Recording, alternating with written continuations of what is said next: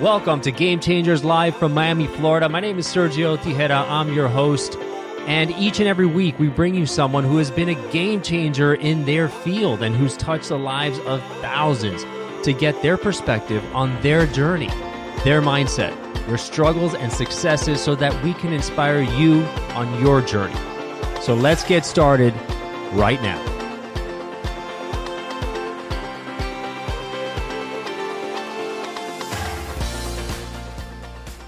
My name is Sergio Tejeda, your host, and today we have a very, very special guest with us. It's Dr. Michael Platt from the Wharton Neuroscience Initiative. He's the director there at the University of Pennsylvania. Michael has extensive experience. He's been a practicing neuroscientist for over 20 years, and he's finding out the reasons, the underlying reasons why we make the decisions that we do, which impacts all of us. Every day we make decisions that accumulate to become patterns, and patterns in our life then drive behaviors and actions and our trajectory of our life. And so now as we start approaching 2020, how do we start making some better decisions, or at least the best decisions that we can for ourselves, so that we can start getting on that trajectory that we want for ourselves and our families and our careers. So I have Dr. Michael Platt here with us. Welcome, Dr. Platt. It's great to have you on. Hey, it's great to be here, Sergio. I'm glad we could find a good Wi-Fi signal at some point somewhere in my house. So, yeah, it's really great to be able to connect with you on this podcast. Cool. Thank you so much. So tell me a little bit about your background. Obviously, you have a bachelor's from Yale, Yep. and you did your a bachelor's from Yale and your master's in PhD in anthropology. So it's it's funny because although I'm a practicing neuroscientist and now I'm in a business school, I'm a professor of psychology. I have no real honest to God certification in any of those fields. So my degrees are all in anthropology, which is a study of human nature, and that's really kind of what it's all about for me, and what it's always been about, just trying to understand, what makes us tick as people, and how we can, through an understanding of that, hopefully help people to do a better job and, lead healthier, happier lives. Yeah. And so, as we start thinking about decision making, it's obviously influenced and tainted by all of our experiences in the past, things that have happened to us. As we, decide to take an action, we're reflecting back and saying, okay, have I seen something like this before? Is this going to be positive for me or negative?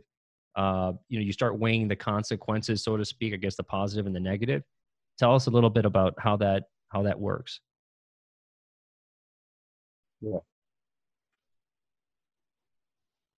Yeah. So, I think it's really interesting right now because there has been so much focus in the media on decision making from kind of the economic point of view, right? And it's in some ways a perspective that goes back hundreds of years, but in the past 30 years or so, there's been lots and lots of really interesting work from behavioral economics, from like Danny Kahneman and Dick Thaler and other, Dan Ariely, folks who've kind of shown us that we're not as rational in our decisions as we might think. And I think that's a really important insight. But when you dig into the neuroscience, there's a couple of things that really stand out. Most of that, that irrationality is not like, it's not some weird facet of psychology. It really emerges from the way our brains are built and a lot of the constraints on their function. And this is basically all happening beneath your awareness.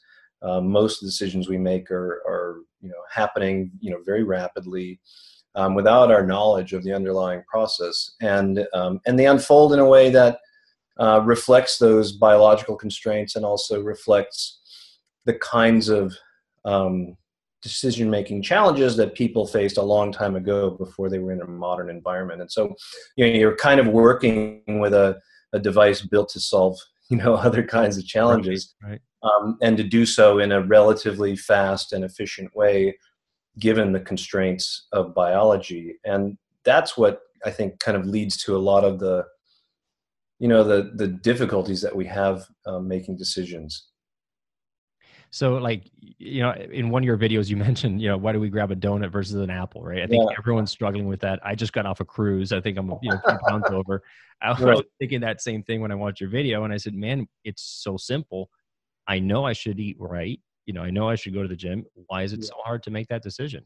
Yeah, well, again, it's because your body and your brain evolved, and developed long time ago under conditions where uh, there wasn't so much food around us, and so Right. much. We have an innate drive to go for high calorie foods and to go for high fat foods because those things in the past were really important for sustaining life. Now, with food everywhere, and so much of it so calorie rich, Yeah. that mechanism that's in our heads can really drive us crazy because it's really hard to override. Yeah, exactly. I mean, we're going against the tide here, or against the river. And so, how do you handle that? Like, what are some strategies to say, all right, I know this is happening. Yeah, How could we override the system, so to speak? well, that's the billion-trillion-dollar question of behavior change, and that everybody is there's so many people working on this and trying to, and I think kind of what's happening is we're nibbling around the edges, chipping away at it, because these processes are so deeply wired into our brains that it is difficult to overcome. I mean, one of the things that there's several things that I've learned along the way. I mean, one is that we all know that it's often difficult to make a good decision and make a fast decision. And that's actually built into the system and the way our brains really make decisions. So because they kind of, our brains are weighing up evidence in the way that you might fill up buckets of, water, in order to reach a decision in essence. So that takes time. And that the bigger the bucket, the better your evidence and the more accurate your decision. But if you want to make a really quick decision, you have to have a smaller bucket in a sense. And if you do that, you're more likely to make a mistake. So, the real, one real take home message, and this is a take home message that even the behavioral economists have put out there, is to try to slow down. Do whatever you can to slow down. If you can slow down, consider your options, take a breath, you'll give yourself time to weigh up a bit more evidence and do a better job of evaluating it. So I think that's definitely one feature. Another one is the fact that we are so wired to be social. And what that means, and we're often so unaware of this, is that we're influenced by the people around us and even by people we don't know. So if you see somebody who's powerful, or who's attractive, or who's a celebrity endorsing some product, we become more likely to want to buy it. And that's not because we're dumb. It's because, again, evolution has built into our nervous system this sensitivity to what other people are doing. So we we copy people, and we're particularly attentive to people who seem to have been very successful in life, and that can be both good and bad. Right, right. Yeah, I mean, and the attachment to social media it's so powerful these days. And I have kids, and I see it happening with our kids. And my generation, or our generation, we kind of have one leg in the old day, Yeah. pre-technology, and then one leg in the new one. And even myself, I find it very difficult to disconnect. But when I actually do it, it's almost like a little bit of a withdrawal period. Right. Right, that you just don't know what to do, Yeah. without your phone. And then you can actually, reflect and think. And I think one of the things you said in one of your talks was that you can't be hooked into technology and social media and being able to also freely think and come up with new and creative, innovative ways to do things. Yeah, I mean, I think that that's for several reasons. I mean, let's face it. technologists have invented an incredible device for keeping us hooked into it. You know, it grabs our attention and it delivers small bits of reward very rapidly. And so that's what keeps us going. It's what keeps you liking away on social media, you know, chasing clickbait online. It's really, really hard to overcome and really hard to put that thing down, put down the phone, you know, step away from the computer. I mean, you're right. One of the things that we have learned is that when you are engaged in something like that, that is routine, that's just got you pushing buttons out of habit, it's very difficult to be creative and innovative at those moments, because the systems in your brain that you know, that allow you to be creative and innovative and explore new ideas and think outside the box, they're completely opposite to the ones that keep you focused and engaged and banging away at, you know, some habit. And you know, when one of those systems is turned up, the other one's turned down. And in order to really kind of liberate your mind and free up your thinking, you have to disengage from, you know, whatever it is. I mean, you know, it could be routine work, like you know, filling out Excel spreadsheets, if that's what your job is, or it could be, you know, just habitually, you know, surfing your way through social media, which is not going to put you in a very, you know, in a very innovative mindset. Yeah. That's interesting. But, you know, when people are, let's say you drive the same way to work every day, right? That's a habit. Yeah. Puts you on autopilot, Yeah. so that you can actually think of other things and not have to actually worry about, you know, being completely present when you're driving, because you're just so used to getting there to work. Does that work in the same way? I mean, are we able to think about other things while we drive because of I this? think That's different. that's an interesting question. So, I mean, I think there are some behaviors that are so habitual, right, that they don't really require much in the way of cognitive resources at all. And that can be a moment when you are actually totally disengaged from what you're doing, and it does allow your mind to wander. Sometimes quite, you know, it can be quite surprising, and you say, where was the last, you know, 2 miles of road? I don't remember driving past it, because you were so deep in your head. I mean, I think what I'm really talking about is when you're really focused on doing something that on the one hand doesn't require a lot of thought, but it requires your attention, right? So if you were, let's say, you know, a really good example that would be doing arithmetic. Okay, so it's not that cognitively challenging. If I'm just saying, giving you numbers to add together, you know, it's well learned. You know how to do it. You're just spitting out numbers, and when you're doing that, it does require some focus and some attention, and that's a state that that interferes with real free creative thinking. Right.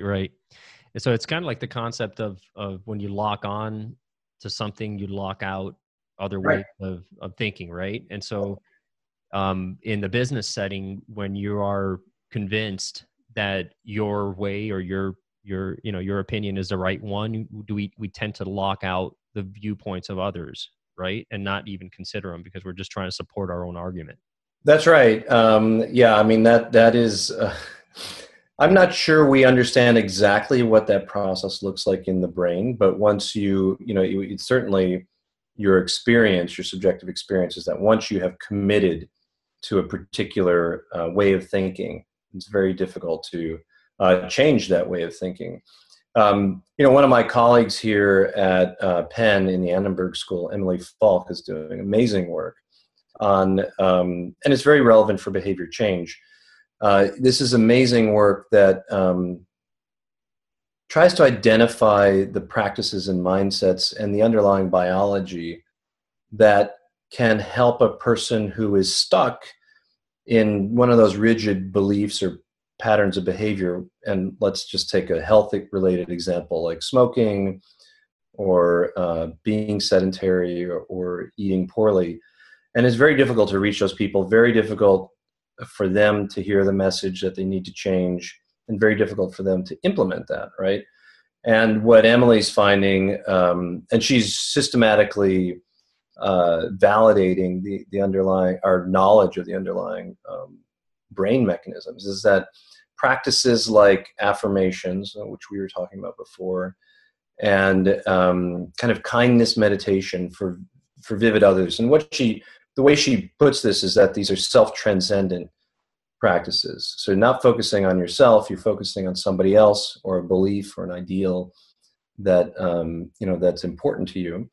And when you do that, that seems to evoke activity in a part of your brain that's really important for driving your own behavior change and for creating a sense of value in something. And it could be the value you see in eating a donut or buying a Coca-Cola, or in this case, getting off the couch, right? Mm-hmm.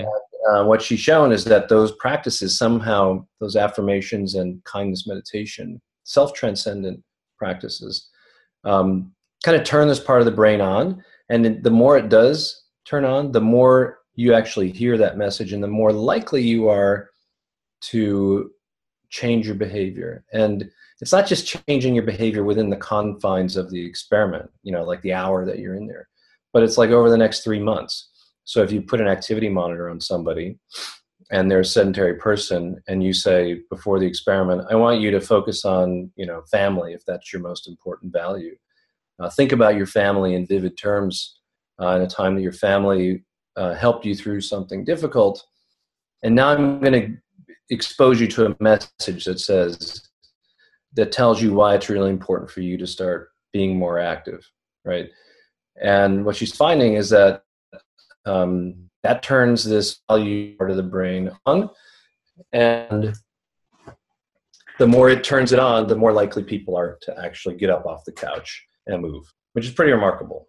Yeah, that's super interesting, because one of the things that I was always taught is that we need to create a replacement picture for ourselves. Otherwise, we're going to just be replaying the old tapes. When we set a goal, not only setting it in writing, but being very specific about and very visual, and bringing feeling into it, because feeling, emotion is a huge part of a motivator, right? Absolutely. I met a gentleman that was about 200 pounds overweight, and his goal was to weigh, I think it was 180, for his daughter's wedding. And so that was an important enough visualization and reason to lose that weight. Wow. But if you don't make if you don't set a big enough goal that means something to you, then it's just you're not going to get the energy or the motivation to overcome that dominant picture of, hey, I'm just fat. I've always been fat. I'm going to stay fat. I'm just a fat kid.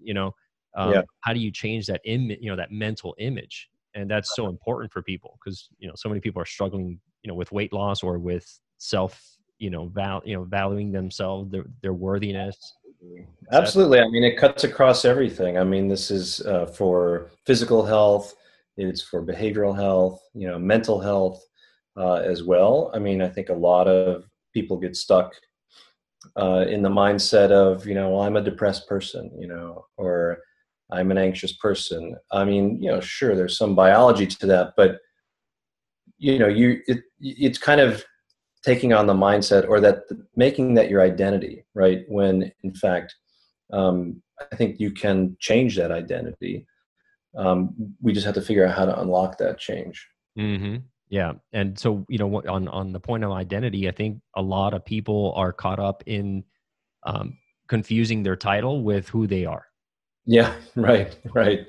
Absolutely. When you kind of ask them, hey, who are you? Well, I'm the vice president at this bank. No, I'm like, who are you? Like, and so it's funny how when you change jobs, all of a sudden you realize how caught up we've been in that identity, and how that impacts our decision making, our point of view, et cetera, et cetera. So yeah, and I think that I was having this conversation. When was it?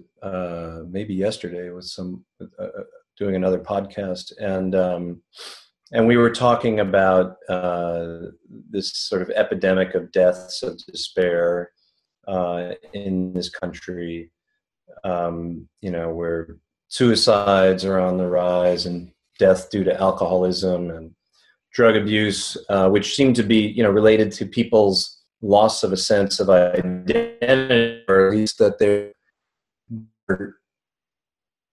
sole focus is on their economic identity rather than the other aspects of who they are as a person. And, I think that's really, it's critical to recognize and realize that there's more to a person than their job. But, we're a capitalist country. And so, jobs are important, but I think it's also really relevant for, and it's a message that has to keep getting out there, which is that you're more than your job. And those are sources of meaning in your life, and that those sources of meaning used to be the things that sustained people, I think. Mm-hmm. Absolutely. When times were difficult. Absolutely. Fantastic. All right, we're going to take a quick break, and we'll be right back here with Dr. Michael Platt from the Wharton Neuroscience Initiative at the University of Pennsylvania, and we'll be right back. Thanks again for joining me, Dr. Platt. Right. It's great. It's a real pleasure to be here. So one of the things that I wanted to ask you about was this concept that I've kind of coined, handbrake beliefs. And for this, for you to understand a little bit about what this means, is that I feel that most people have been driving around life with their handbrake on. And now, for those of you who are, let's say, under 30, maybe a handbrake is right there in the center between the two seats in the car. And the reason why I call it that is because you can move and you can get to where you need to go with that handbrake engaged. But you're not firing on all cylinders, so to speak. You're not running at optimal efficiency and effectiveness. And I think a lot of us, whether it was intentional or not, have been raised in a way that we gave sanction to some of these beliefs that were possibly just opinions of others, right? Something your mom said one time and that just stuck with you forever.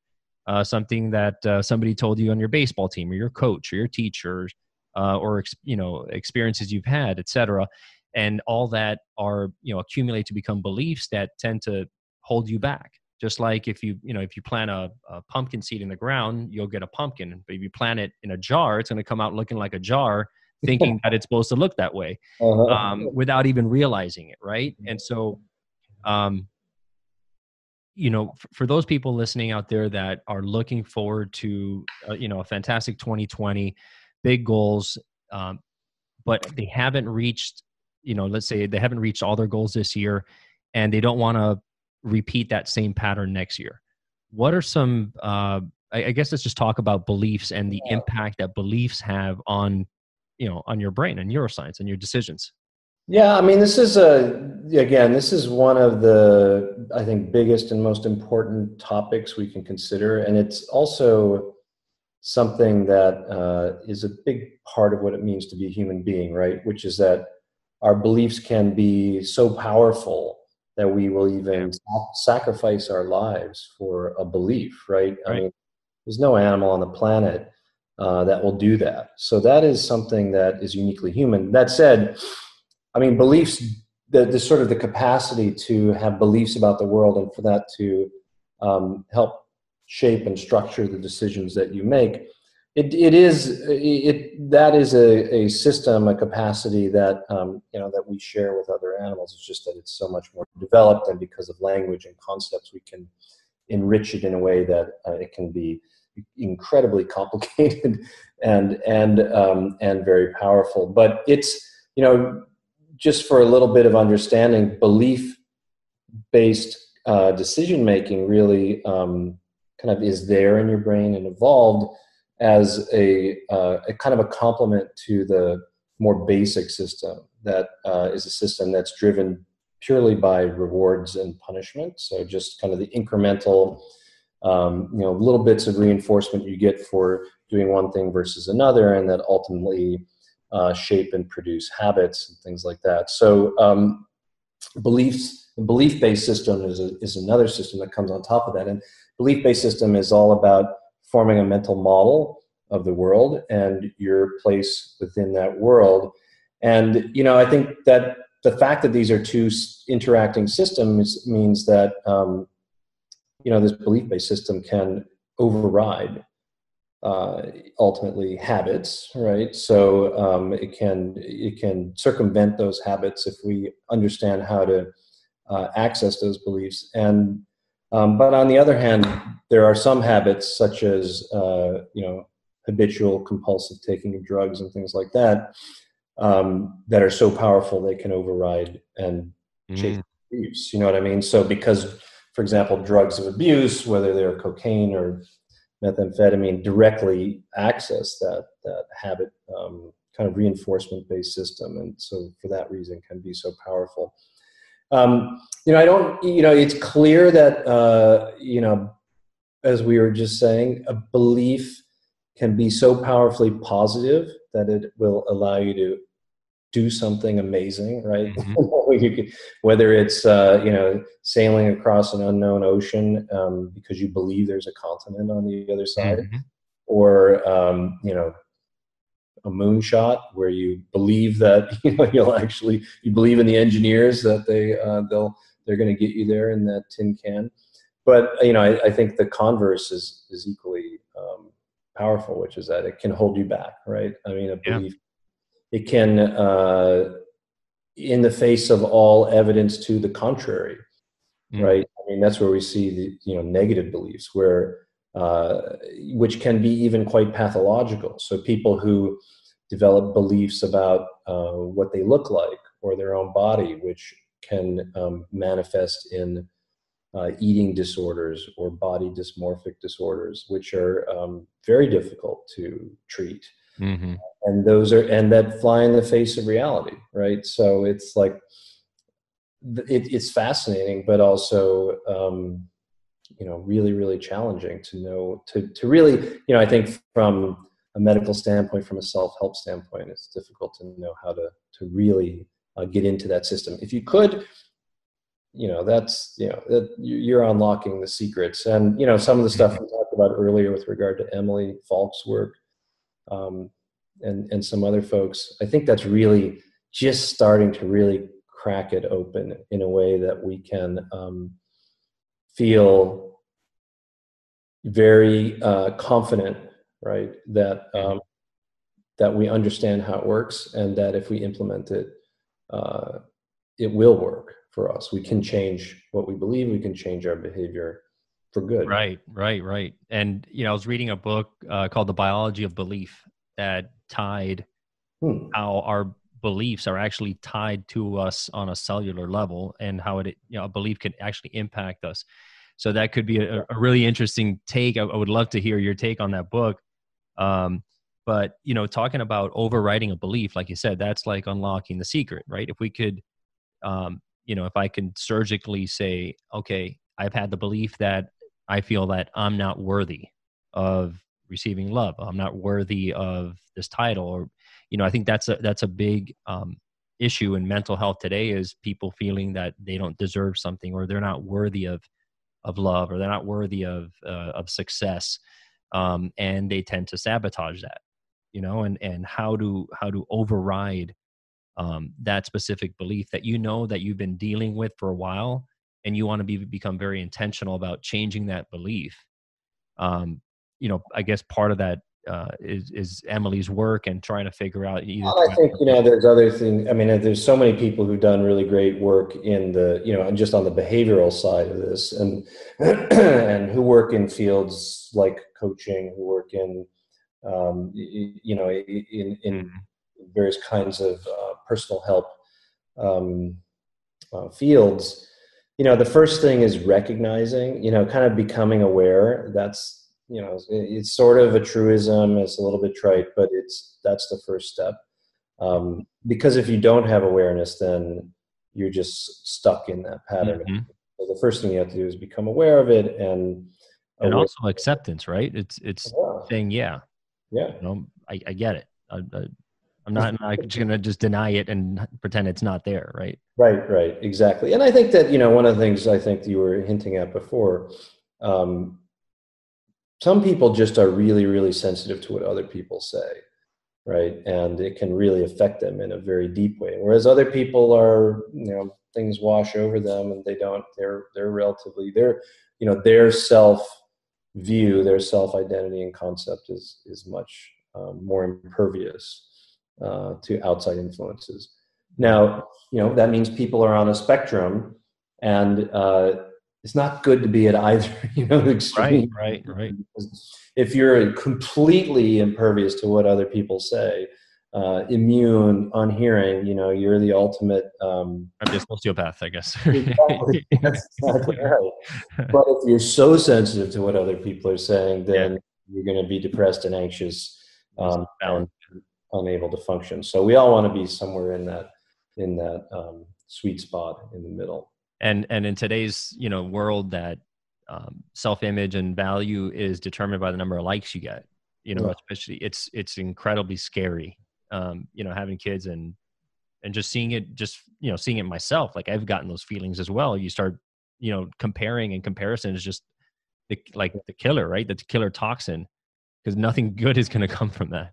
I mean, the degree to which we now subject ourselves to social comparison, whether it's on social media or even just watching TV, you're always seeing somebody who's got more money than you. When hundreds of years ago, the only people you saw in your environment were, maybe in your village, and there wasn't this extreme degree of difference across people. And it was, you pretty much saw the same people every day. Now you're seeing thousands of people who, and everybody seems to have more and to be getting, and whatever, getting more likes, etc. And, we have this social comparison mechanisms really wired into our brains, as it is for all social animals.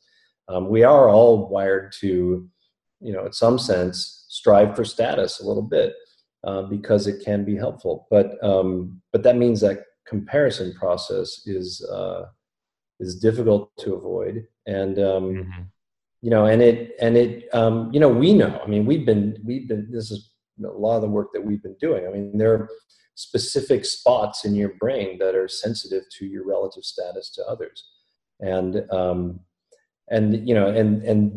don't understand so much about that, but we do know that, that's connected to, physical health, that's connected to, other aspects of success. And, it's troubling that we're really tinkering with this mechanism in a pretty powerful way and a ubiquitous way. That's everywhere. And not knowing what the consequences are going to be. No, we've been running this experiment on ourselves and our children for the last 15 years, and there's a relatively short period of time. Yeah, I mean, my oldest son was like the first generation to have an iPhone, and look, there's not really good data on this, and there's not a comparison group for the experiment, but it's a pretty disturbing coincidence, the rise of anxiety, depression in young people, of loneliness and disconnection, and that happening hand in hand with personal digital technology. Mm-hmm. Yeah. And so going back to, the point on decision making, as we bring this, in for a landing. Yeah. The locus of control, this kind of concept of having an internal or external locus of control, that either, I believe that I'm in control of my life, or that life just kind of happens to me. Yeah. That is every day we have a choice to decide on how we want to look at something, what we're going to do today, what kind of energy we're going to bring into the world. Tell me a little bit more about the locus of control, the fact that we are always able to have a choice. And that's tremendously important, because then we can decide, okay, are we going to go, this way, we're going to go that way, what's best for us, and how this all kind of works into decision making, because we are actually in control. It's just we have to control our thoughts. It's not always so easy. Yeah, I mean, this is a fascinating topic, and one that neuroscientists debate all the time, because I think that if you ask most neurobiologists about kind of will, our ability to, that we're the driver of our own train, so to speak, Mm-hmm. They would say that's sort of that is an illusion, and that it's sort of an epiphenomenon, and that basically all these things are happening at a very subconscious, even cellular level. And even though it's statistical, ultimately things just happen in our brains, and we choose things. We choose things before we're aware that we're even choosing them, and which makes it very difficult to suppose that you are, that you're actually in control of the process.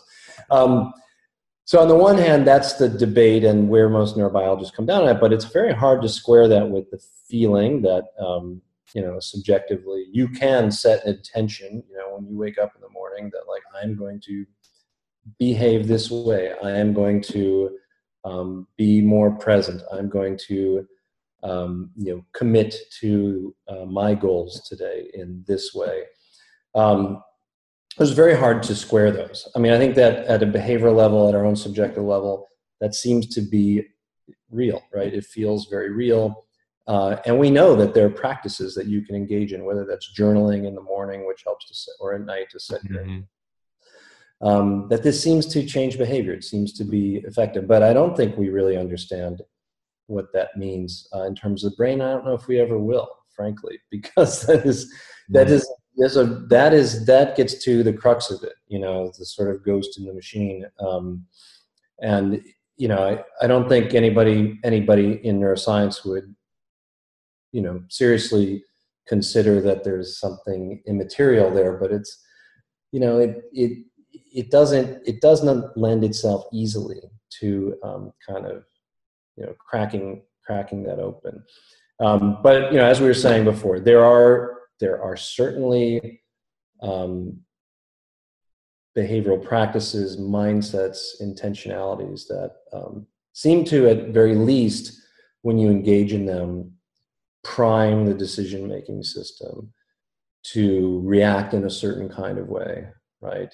To the information in your environment, to help set priorities and goals and values. I mean, and really what, that's in some sense, an emotional, motivational process as well.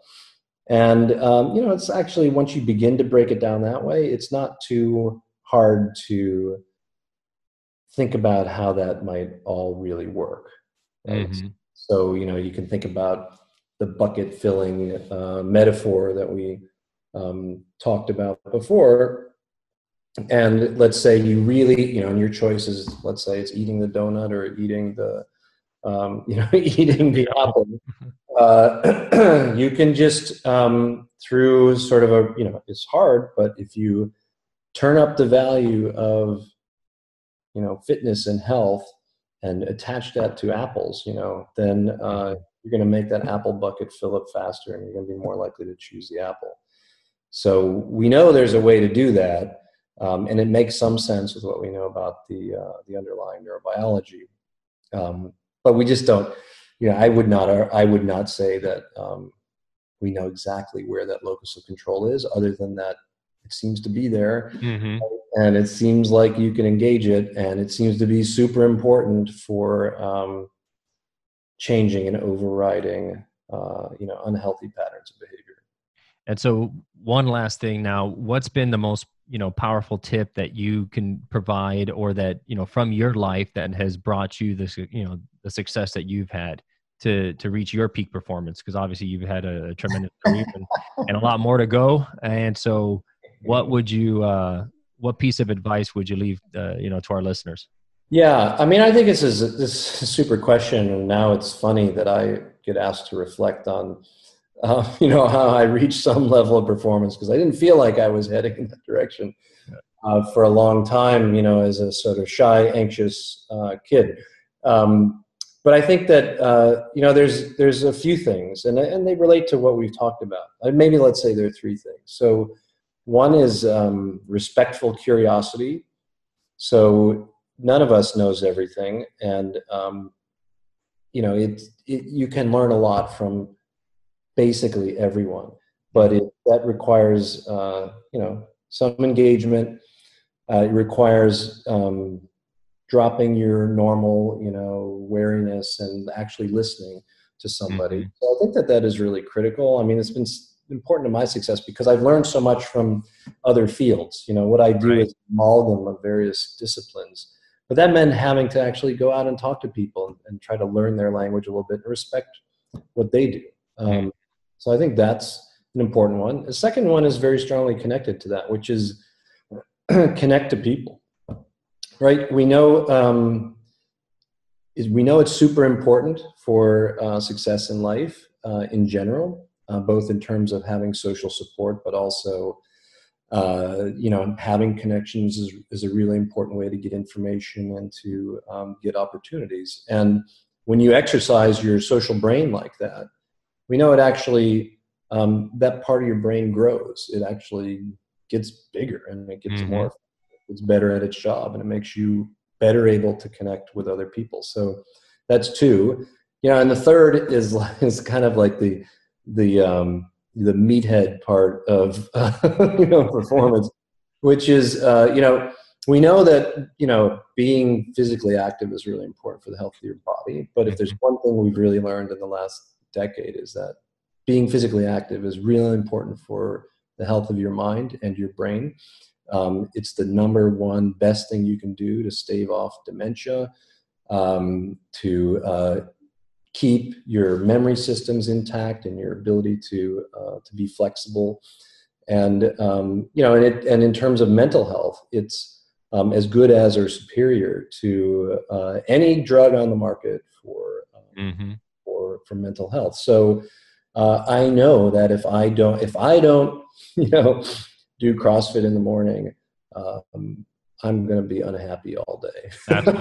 Absolutely right. Absolutely right. So respectful curiosity, connect to people, and being physically active. Those are fantastic recommendations and amazing tips from one of the leading, neuroscientists and leading experts in the field in terms of decision making and how that's affecting everything we do and even in businesses and everything. So Michael, thank you so much for being on. I've had a tremendous time here with you. I love talking about this. We can talk about this all day. But thank you for sharing everything that you have today. Yeah, my pleasure. It was a lot of fun. Thanks for having me on the show.